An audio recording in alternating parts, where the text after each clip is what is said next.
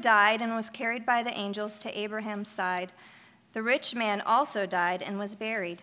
And in Hades, being in torment, he lifted up his eyes and saw Abraham far off and Lazarus at his side.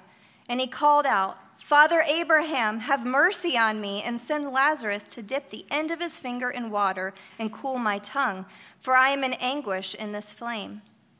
But Abraham said, "Child, remember that you in your lifetime received good things, and Lazarus in like manner bad things.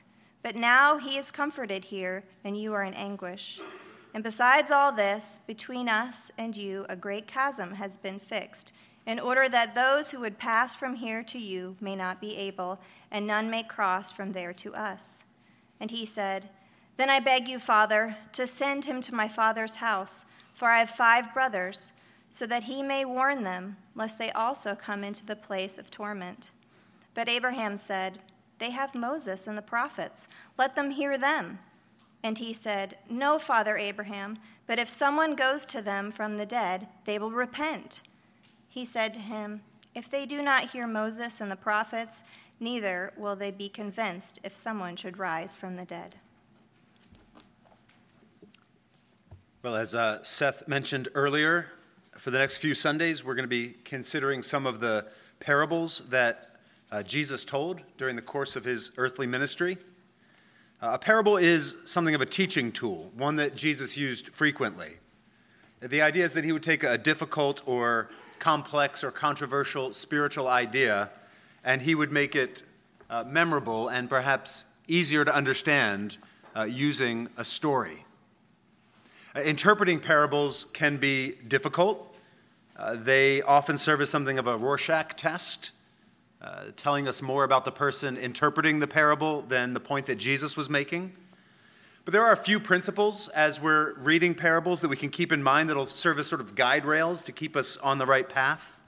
Let me just give you a couple of sort of interpretive helps when it comes to understanding parables. I think one principle is to not put too much stress on the details.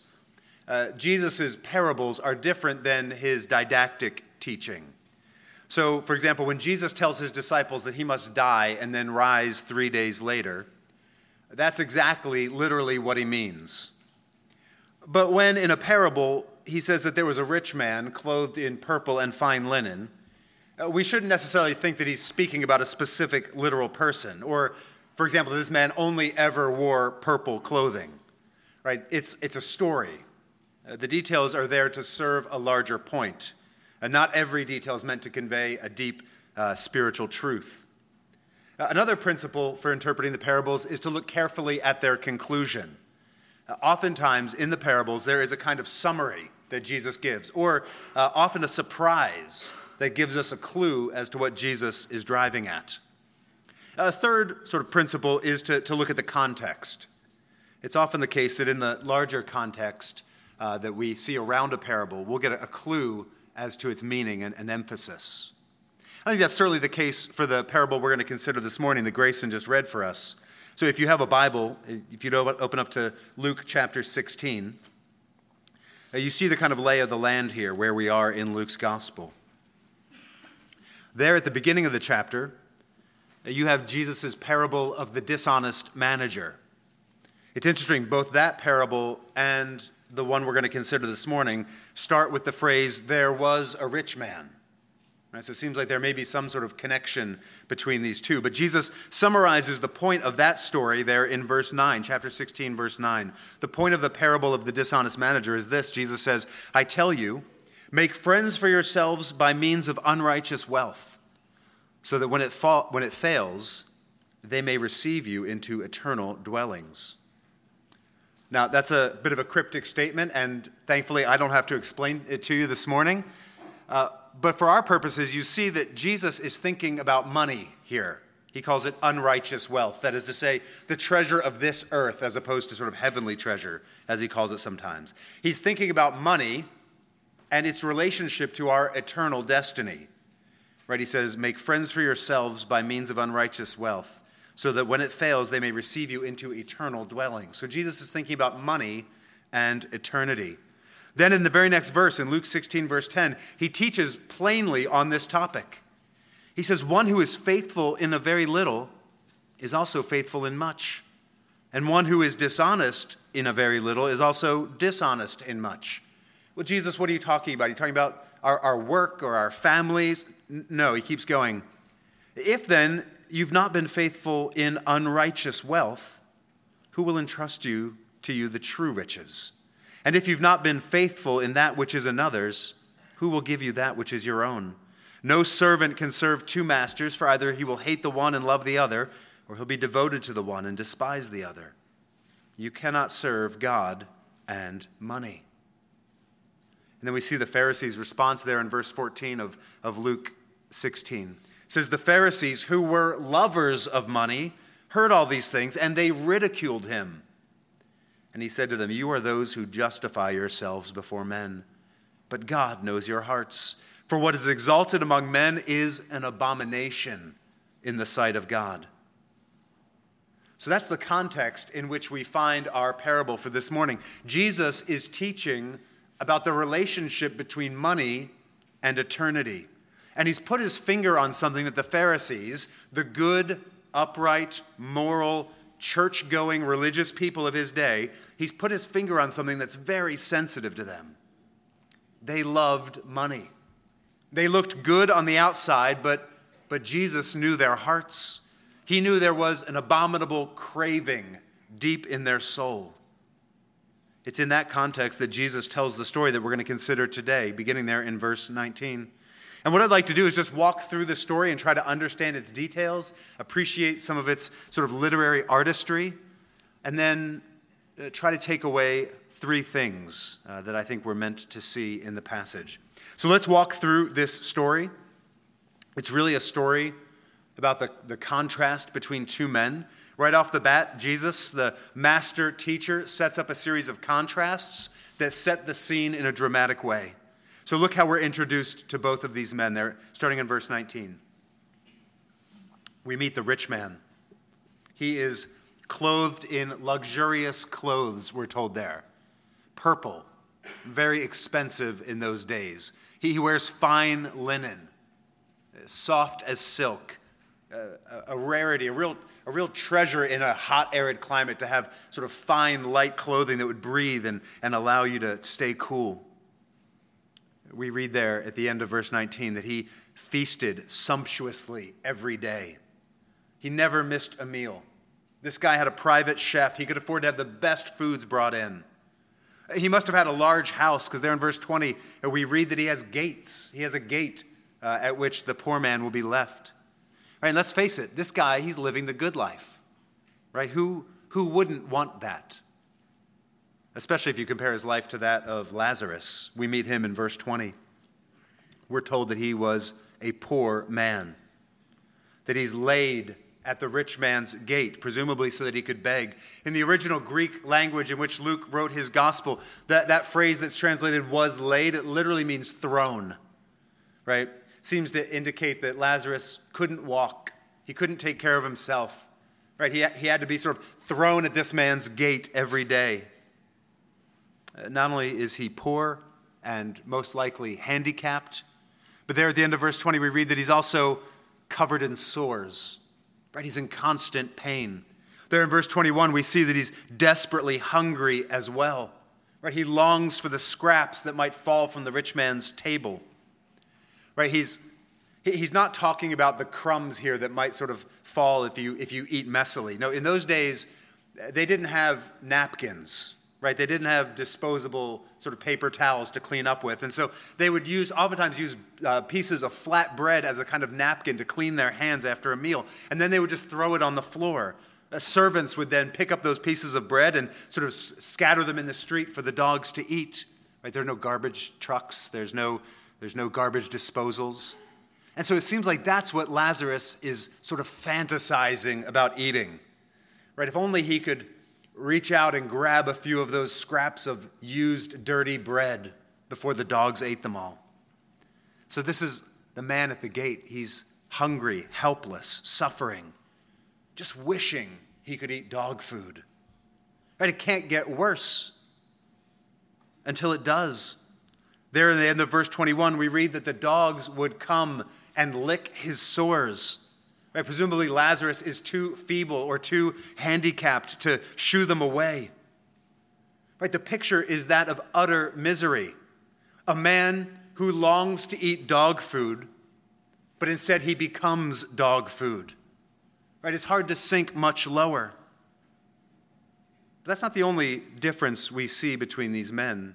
There's another contrast here, but this one cuts the other way. It cuts actually in Lazarus' favor, and that is their names.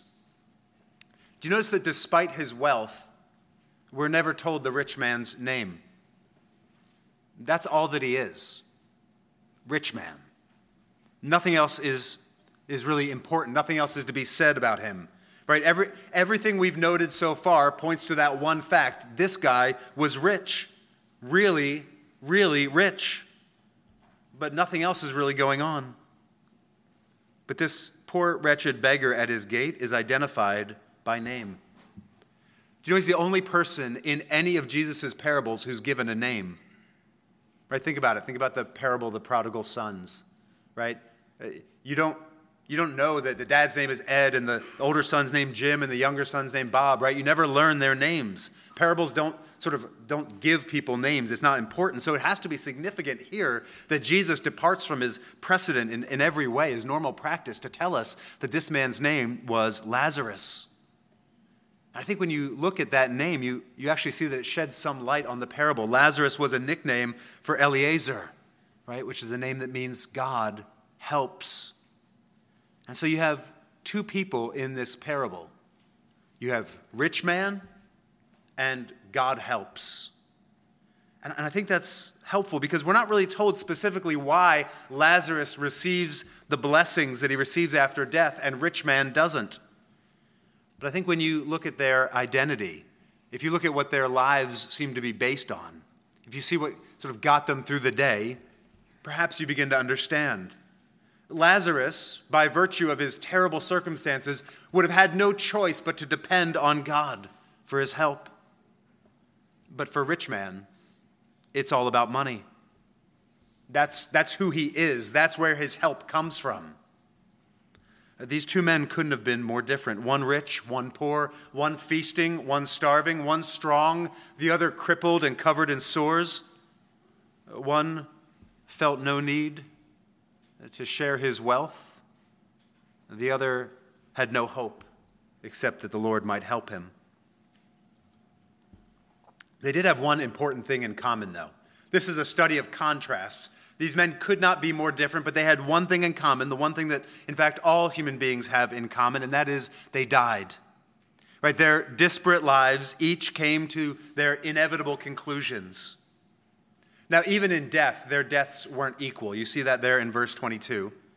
We're told that the poor man died, right? Doubtlessly, he was buried in a sort of pauper's field with little sort of pomp and circumstance, little thought. We're not even told about his funeral in this parable.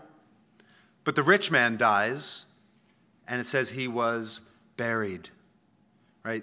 Doubtlessly, a magnificent affair. Professional mourners, a banquet, lengthy tributes by friends and family. Right, but for our purposes, it's important to notice that both of these men died and went to their eternal fates. And in those eternal fates, we see the radical disparity between their lives is carried on into the afterlife. These men who lived such different lives experienced such different fate. But surprisingly, for Jesus' audience, and perhaps for us as well, their fortunes are reversed. Even after death, their lives still could not be more different. But now Lazarus is experiencing the good life, while rich man suffers. Abraham even makes that explicit and clear when he says there in verse 25, speaking to rich man, "In your lifetime you received your good things, and Lazarus in like manner bad things. Now he is comforted here, and you are in anguish." Right, just in case rich man can't make the connection, Abraham makes it explicit. Lazarus is buried with little notice, but we're told in verse 22 that angels came and carried him to Abraham's side. Abraham was the father of the Jewish people. The language that's used there for being at his side is the language of a feast, right? The language of a banquet table. right? Lazarus is carried off to recline at table with Abraham.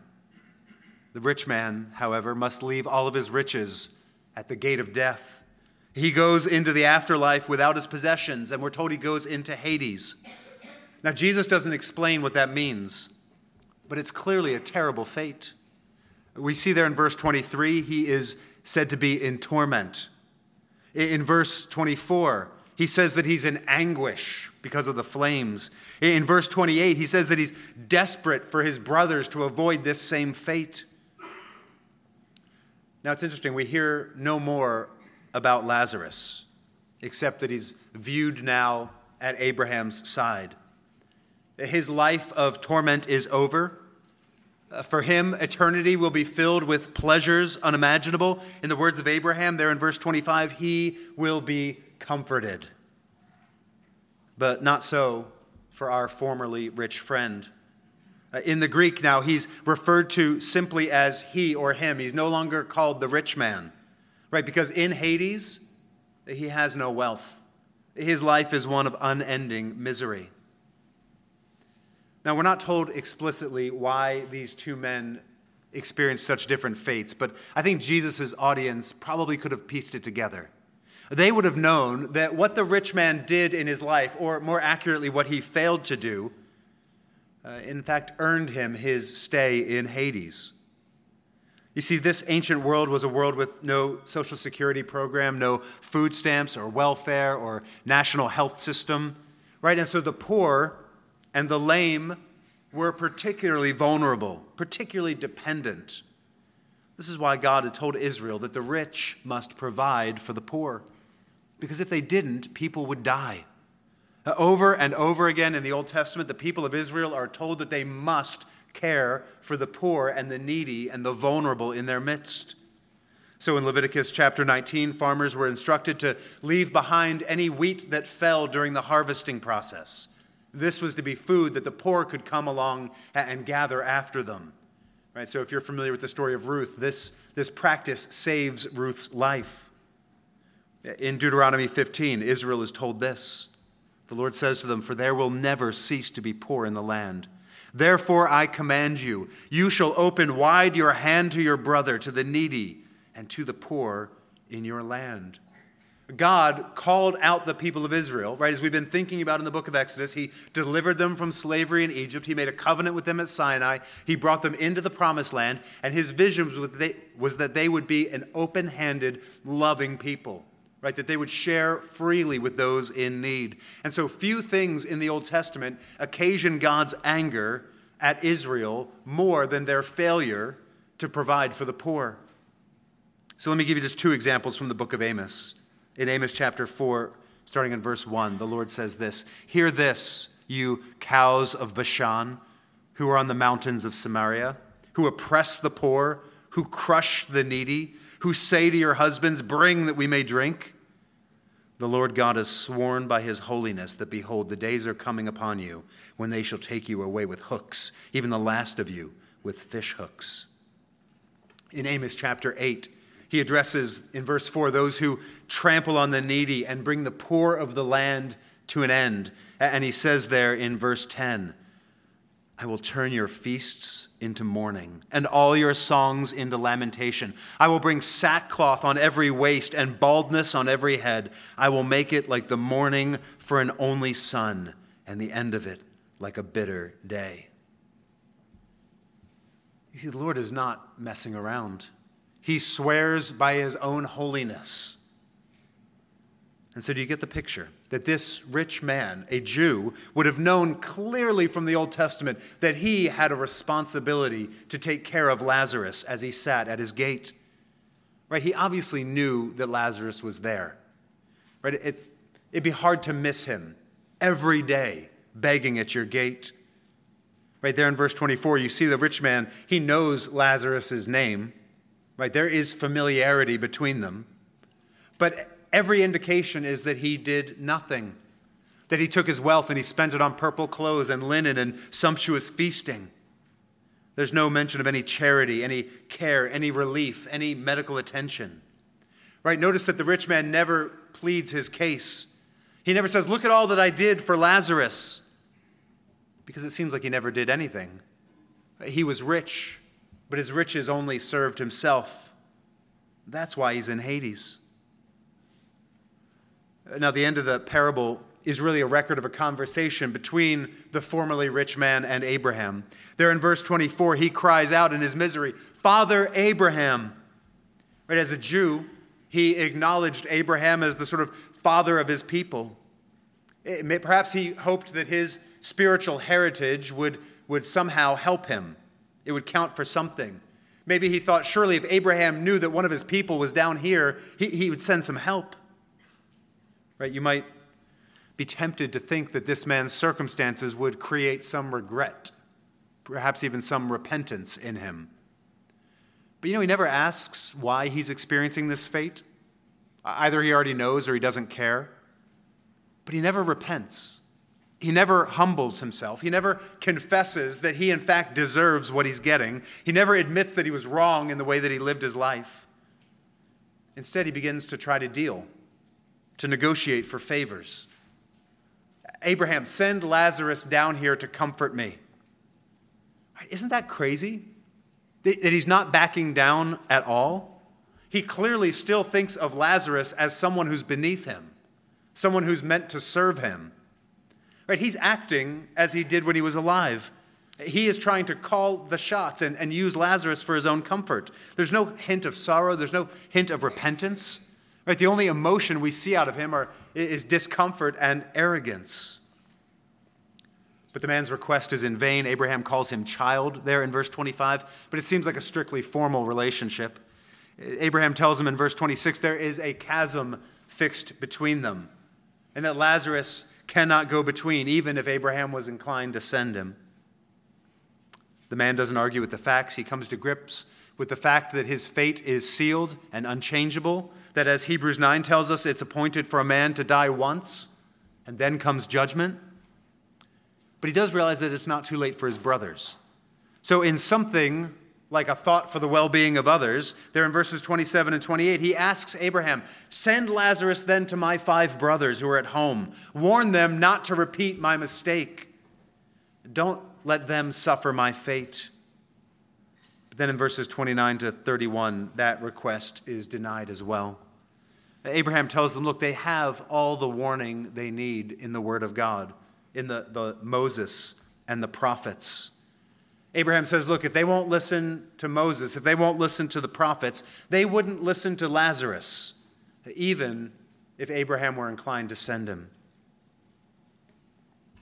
Okay, so that's our story. That's the parable as Jesus told it. Now let's turn now and try to take some lessons away from it. As I said earlier, let's see 3 particular things. First, I think this parable is meant to remind us that there is a real heaven to be sought and a real hell to be avoided. Now, as I said at the outset, we need to be careful. I don't think that we're meant to press this parable for a lot of details about what the afterlife will be like. I just don't think that's the point of this parable. I'm not sure we're meant to develop a full-fledged understanding of the afterlife from this story. Right? It's tempting to do so because we have so few details given to us in Scripture. Right? So there are some people who read this parable and say, okay, so after we die, there's a place called Abraham's side. And that's where people in the Old Testament go when they die, and they wait for Jesus to come back. But again, I don't think that's how parables are meant to work. It's not like people are going to be sitting up there in eternal bliss, having conversations with people in hell, talking about how it's going for them. I think it's better to understand that Jesus is using imagery. He's using stories here that were common in his day to illustrate his point. He's not really trying to give us a primer on heaven and hell. Instead, he's doing the equivalent of giving us a story about what happens to you when you go to the pearly gates and you meet St. Peter. Right? We can say true things about heaven and hell from the Bible, and they are real and they are important, but I don't think we're meant to mine this particular parable for all these details. But it does seem clear that Jesus is operating from the perspective that we see all through the New Testament, that life does in fact continue on after death, and that there is a great separation between those who will experience joy and comfort for all eternity and those who will experience torment. Again, that's taught more explicitly, I think, in other parts of the Bible. And I don't think it's the main point of this parable, right? But it is the context that this parable assumes. And so, friend, there's really nothing more important for you today than to know your eternal fate, right? For you to know that you will live forever with God in eternal joy rather than experiencing the torments of hell. And there just simply is nothing more important. There is nothing in this life that will last into eternity. There's nothing in this life that is as important as knowing whether or not you will go to heaven or hell. The second thing for us to see here is the necessity of listening to God's word. Look there in verses 27 to 31. We read there, the rich man said, "Then I beg you, Father, to send him, that is Lazarus, to my father's house, for I have 5 brothers, so that he may warn them, lest they also come into this place of torment. But Abraham said, they have Moses and the prophets, let them hear them. And he said, no, Father Abraham, but if someone goes to them from the dead, they will repent. He said to them, if they do not hear Moses and the prophets, neither will they be convinced if someone should rise from the dead." So as we said, the formerly rich man, realizing that his fate is sealed, turns his attention to his brothers, and he says, send Lazarus. If they see him, if they see a visitor from the dead, they'll believe. Then they'll get about doing what they should have been doing all along. If they see Lazarus, they'll change. They'll repent. They'll begin to show love to the poor like they were supposed to. But Abraham corrects him. Yeah, it's actually not that they don't know what they're supposed to do. It's not that they behave the way they behave because they lack a compelling witness to the truth. Instead, the problem is that their hearts are hard. They have Moses. They have the prophets. That's enough. Right, just earlier, a few moments ago, we looked at some of the places in the Old Testament where God clearly commanded his people to take care of the poor. They had all the information they needed, and they're culpable for their unwillingness to heed it. Right, the commands in the law and the prophets were clear. Love the Lord your God and love your neighbor, especially your poor and needy neighbor. This rich man and his brothers simply didn't care. And so Abraham tells him, look, no sign, no miracle is going to fix that problem. And of course, what Abraham says there in verse 31, right? Neither will they be convinced if someone should rise from the dead. That actually proves to be true, doesn't it? Later on in Jesus' ministry, he did raise a man from the dead. That man's name, coincidentally enough, was Lazarus. Right? This Lazarus was a real person, unlike the Lazarus in our parable. Right? This Lazarus, we're told in John chapter 11, had been dead for 4 days. There was no question about whether or not he was dead. We're even told there that his body had begun to smell. But Jesus raised him from the dead. In plain sight. Everybody saw it. Nobody disputed that it had happened. And so surely everyone became one of his followers, right? Everyone believed in him after that. Well, John 11 tells us that some people did, but lots of people were angry. In fact, they ran to the religious leaders and told them what happened, and the religious leaders responded not by telling anybody that he didn't actually raise Lazarus from the dead. That was an established fact. There was no arguing with that. Rather, we read in John chapter 11, verse 53, about the religious leaders. From that day on, they made plans to put him to death. A man rose from the dead. Nobody disputed that fact. And the hard-hearted just didn't care.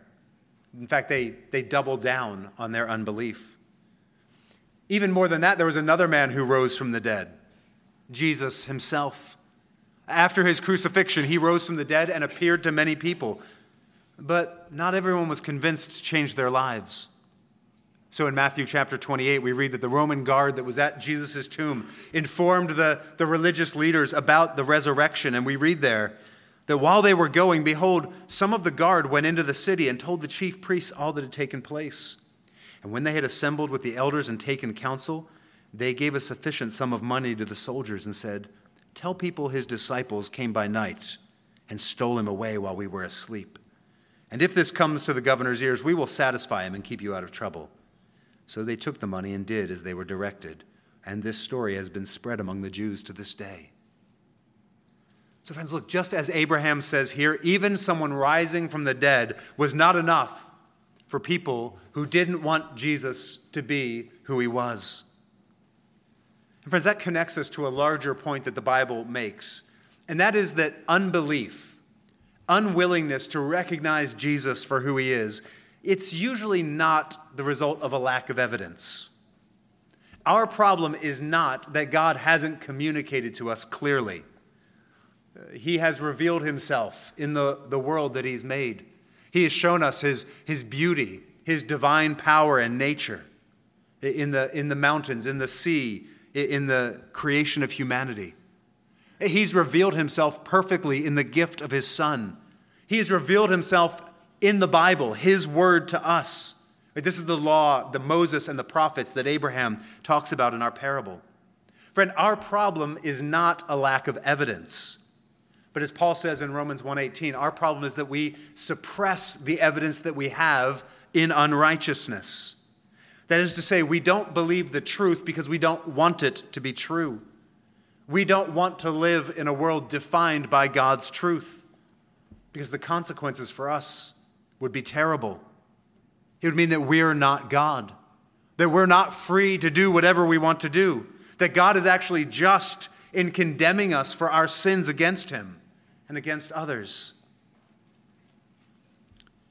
So friend, if you don't believe in Jesus, do you think it's fundamentally because there's not enough evidence? I wonder if Jesus showed up here right now. Do you think you'd believe in him and turn your life over to him? Or can you be honest enough to admit that you'd probably find some way to explain it away? Because you just simply don't want that to be true. Over and over again in Jesus' ministry, we see that people saw a sign that pointed clearly to who he was, right? That he is the Son of God sent to deliver us from our sins. People saw those signs and they rejected him because he threatened their plans, because he was a danger to their desires. Friends, the ending of this little parable reminds us that your response to God's word reveals your heart. If you reject it, it's because you reject God himself. Of course, this is a major theme in Luke's gospel. Back in Luke chapter 6, Jesus said this, "Why do you call me Lord, Lord, and not do what I tell you? Everyone who comes to me and hears my word and does them, I will show you what he is like.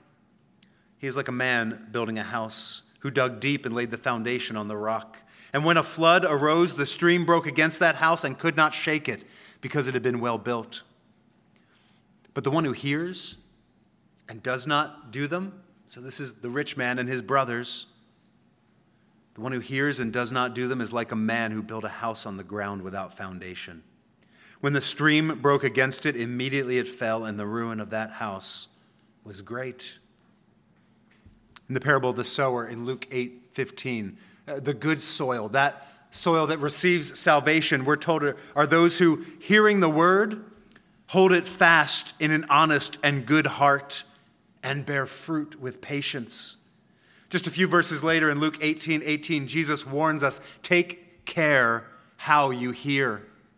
And then just a few verses later in Luke 18:21, "My mothers and brothers are those who hear the word of God and do it." Friends, it really couldn't be clearer. This is what you get. Not because God couldn't do better, not because he's out of miracles, but because this Bible is the very best. In the Bible, you have everything you need for life and godliness. You have everything you need in order to avoid the rich man's fate. Now, the question is, will you listen? The third takeaway from this parable, I think, is the danger of wealth. Again, remember what Jesus said to the Pharisees back in just a few verses earlier in Luke 16:15, speaking of their money. He says, "What is highly valued among men is detestable in God's sight." think that's what this parable illustrates for us.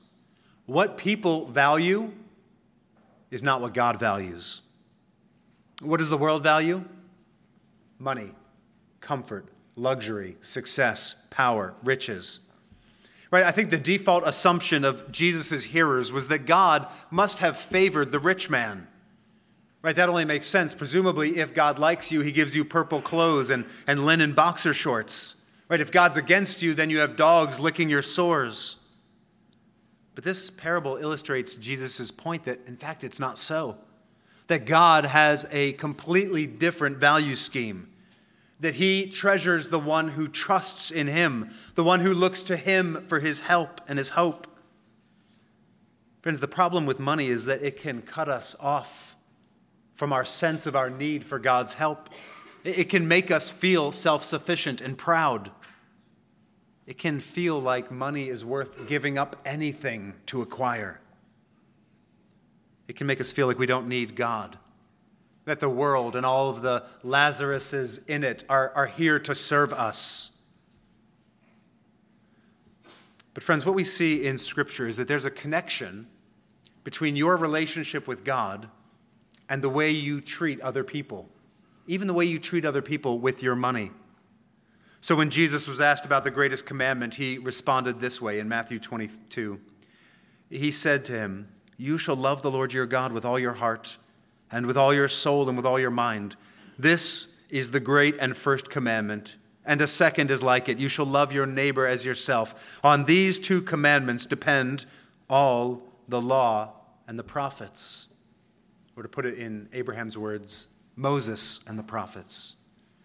You see what Jesus is saying? Love for God and love for your fellow man. That's the whole law. That's everything in this book. The whole revelation of God depends on those two things. And again, they are closely related. It's not like Jesus is saying, look, there's two things. One of them's love for God, and then there's this completely other different thing, love for people. No, all through the Bible we see that your love for God will be expressed in the way you care for other people. In the terms of this parable, that's going to be particularly the way you use your money in respect to other people.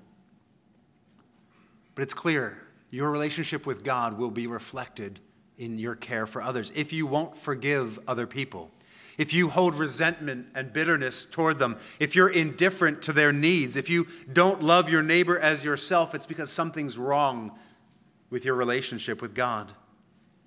I think that's the underlying reality in Jesus' parable. That is why the rich man is in Hades.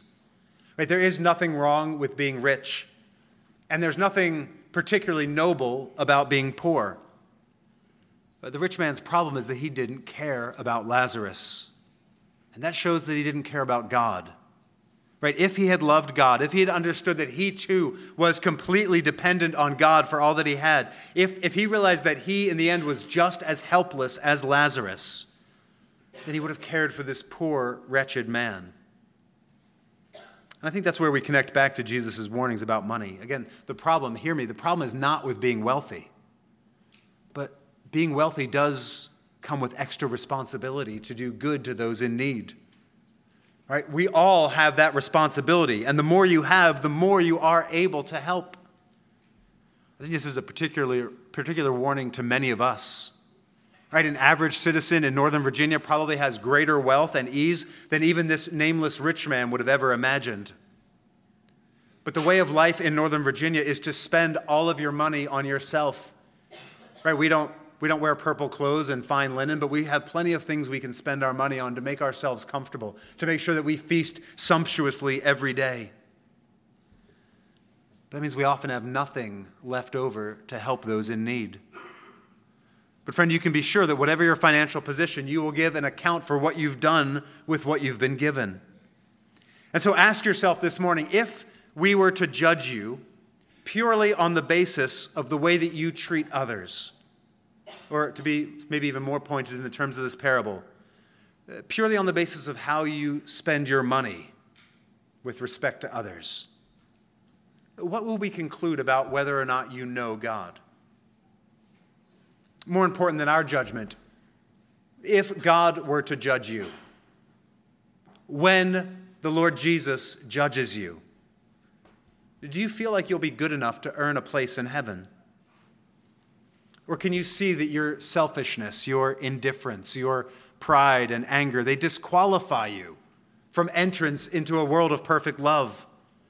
You see, the Bible tells us that none of us actually deserve what Lazarus receives in this parable. None of us are good enough for heaven, right? If we went to heaven the way we are, we would ruin it, right? Just like we've ruined this world. But I think if you can see that, then there's actually hope for you. Because Lazarus reminds us that God helps. That in his love, God the Father sent his Son to take on human flesh and to save us from ourselves, to save us from our greed and our selfishness. Jesus lived a life of perfect obedience to his heavenly Father. He loved perfectly. He loved God and he loved his fellow man. Based on the goodness of his life, he deserved all of the comfort and joy that we see Lazarus experiencing in this passage. But instead of enjoying eternity at his Father's side, Jesus lived a life of suffering. He was betrayed by a friend. He was handed over to the religious authorities that hated him for putting his finger on their love of money. He was condemned. He was beaten. He was nailed to a cross. And friends, there on the cross, Jesus took our anguish. He took our torment. He took the justice and the hell that we deserve. And he rose from the dead in victory over our sin and death. And now he's able to save you from the fate that you've earned. He's able to save anyone who will turn to him in faith. Anyone who will turn away from their sin. Anyone who will leave behind their life of selfishness and pride and indifference to their fellow man and put their trust in him. Jesus says if you'll come to him, he will bring you into a relationship with God, a relationship that will transform the way you treat others, and ultimately a relationship that will usher you into heaven. Brothers and sisters, this parable is an invitation to us, an invitation to come to Christ and be transformed. You see, the whole gospel message, really the message of the Bible, is a story about a rich man and a poor man. The gospel comes to us and it takes Jesus' parable and it turns it upside down. Right? In our story, this rich, unrighteous man suffers for his sins, but the poor, righteous man is comforted. But in the gospel, the rich man becomes poor. In love, Jesus leaves the splendor of heaven to become incredibly poor for our sake. He took on poverty and weakness for us. But this perfectly loving poor man didn't enjoy the fate of the righteous. He didn't receive what Lazarus received, but on the cross, he was treated as if he were wicked, as if he were this unloving, unnamed rich man. Jesus took our hell so that we could be forgiven, so that we could be sure of eternity in heaven, so that we would never know the horrors and torments of hell, so that we could have our arms loaded with eternal treasure, so that we could be rich forever in the only ways that really matter. You see, spiritually speaking, each one of us is Lazarus, utterly helpless. And there is a rich man who can help us, a man so rich that you could say in him all the fullness of God dwells. And if that rich man remains aloof, if he stays at a distance, if he doesn't have mercy on us, we die. But in his great love, Jesus didn't stay far off. He didn't stay enjoying what was his and watch us suffer. But in love, he stooped. And he took our place so we could be rich. Friends, I think that's where this parable takes us. It takes us to the cross. Because it's there that we see just how badly we need God's help. It's there by looking deeply at Christ's love and his sacrifice. It's by building our hope on that truth. It's there that our hearts are transformed and we find ourselves full of love for God and love for one another. So brothers and sisters, let's come to the Lord's table together now. Let's come to be reminded of all that Jesus did and all that he gave so that we could be with him. Let's pray.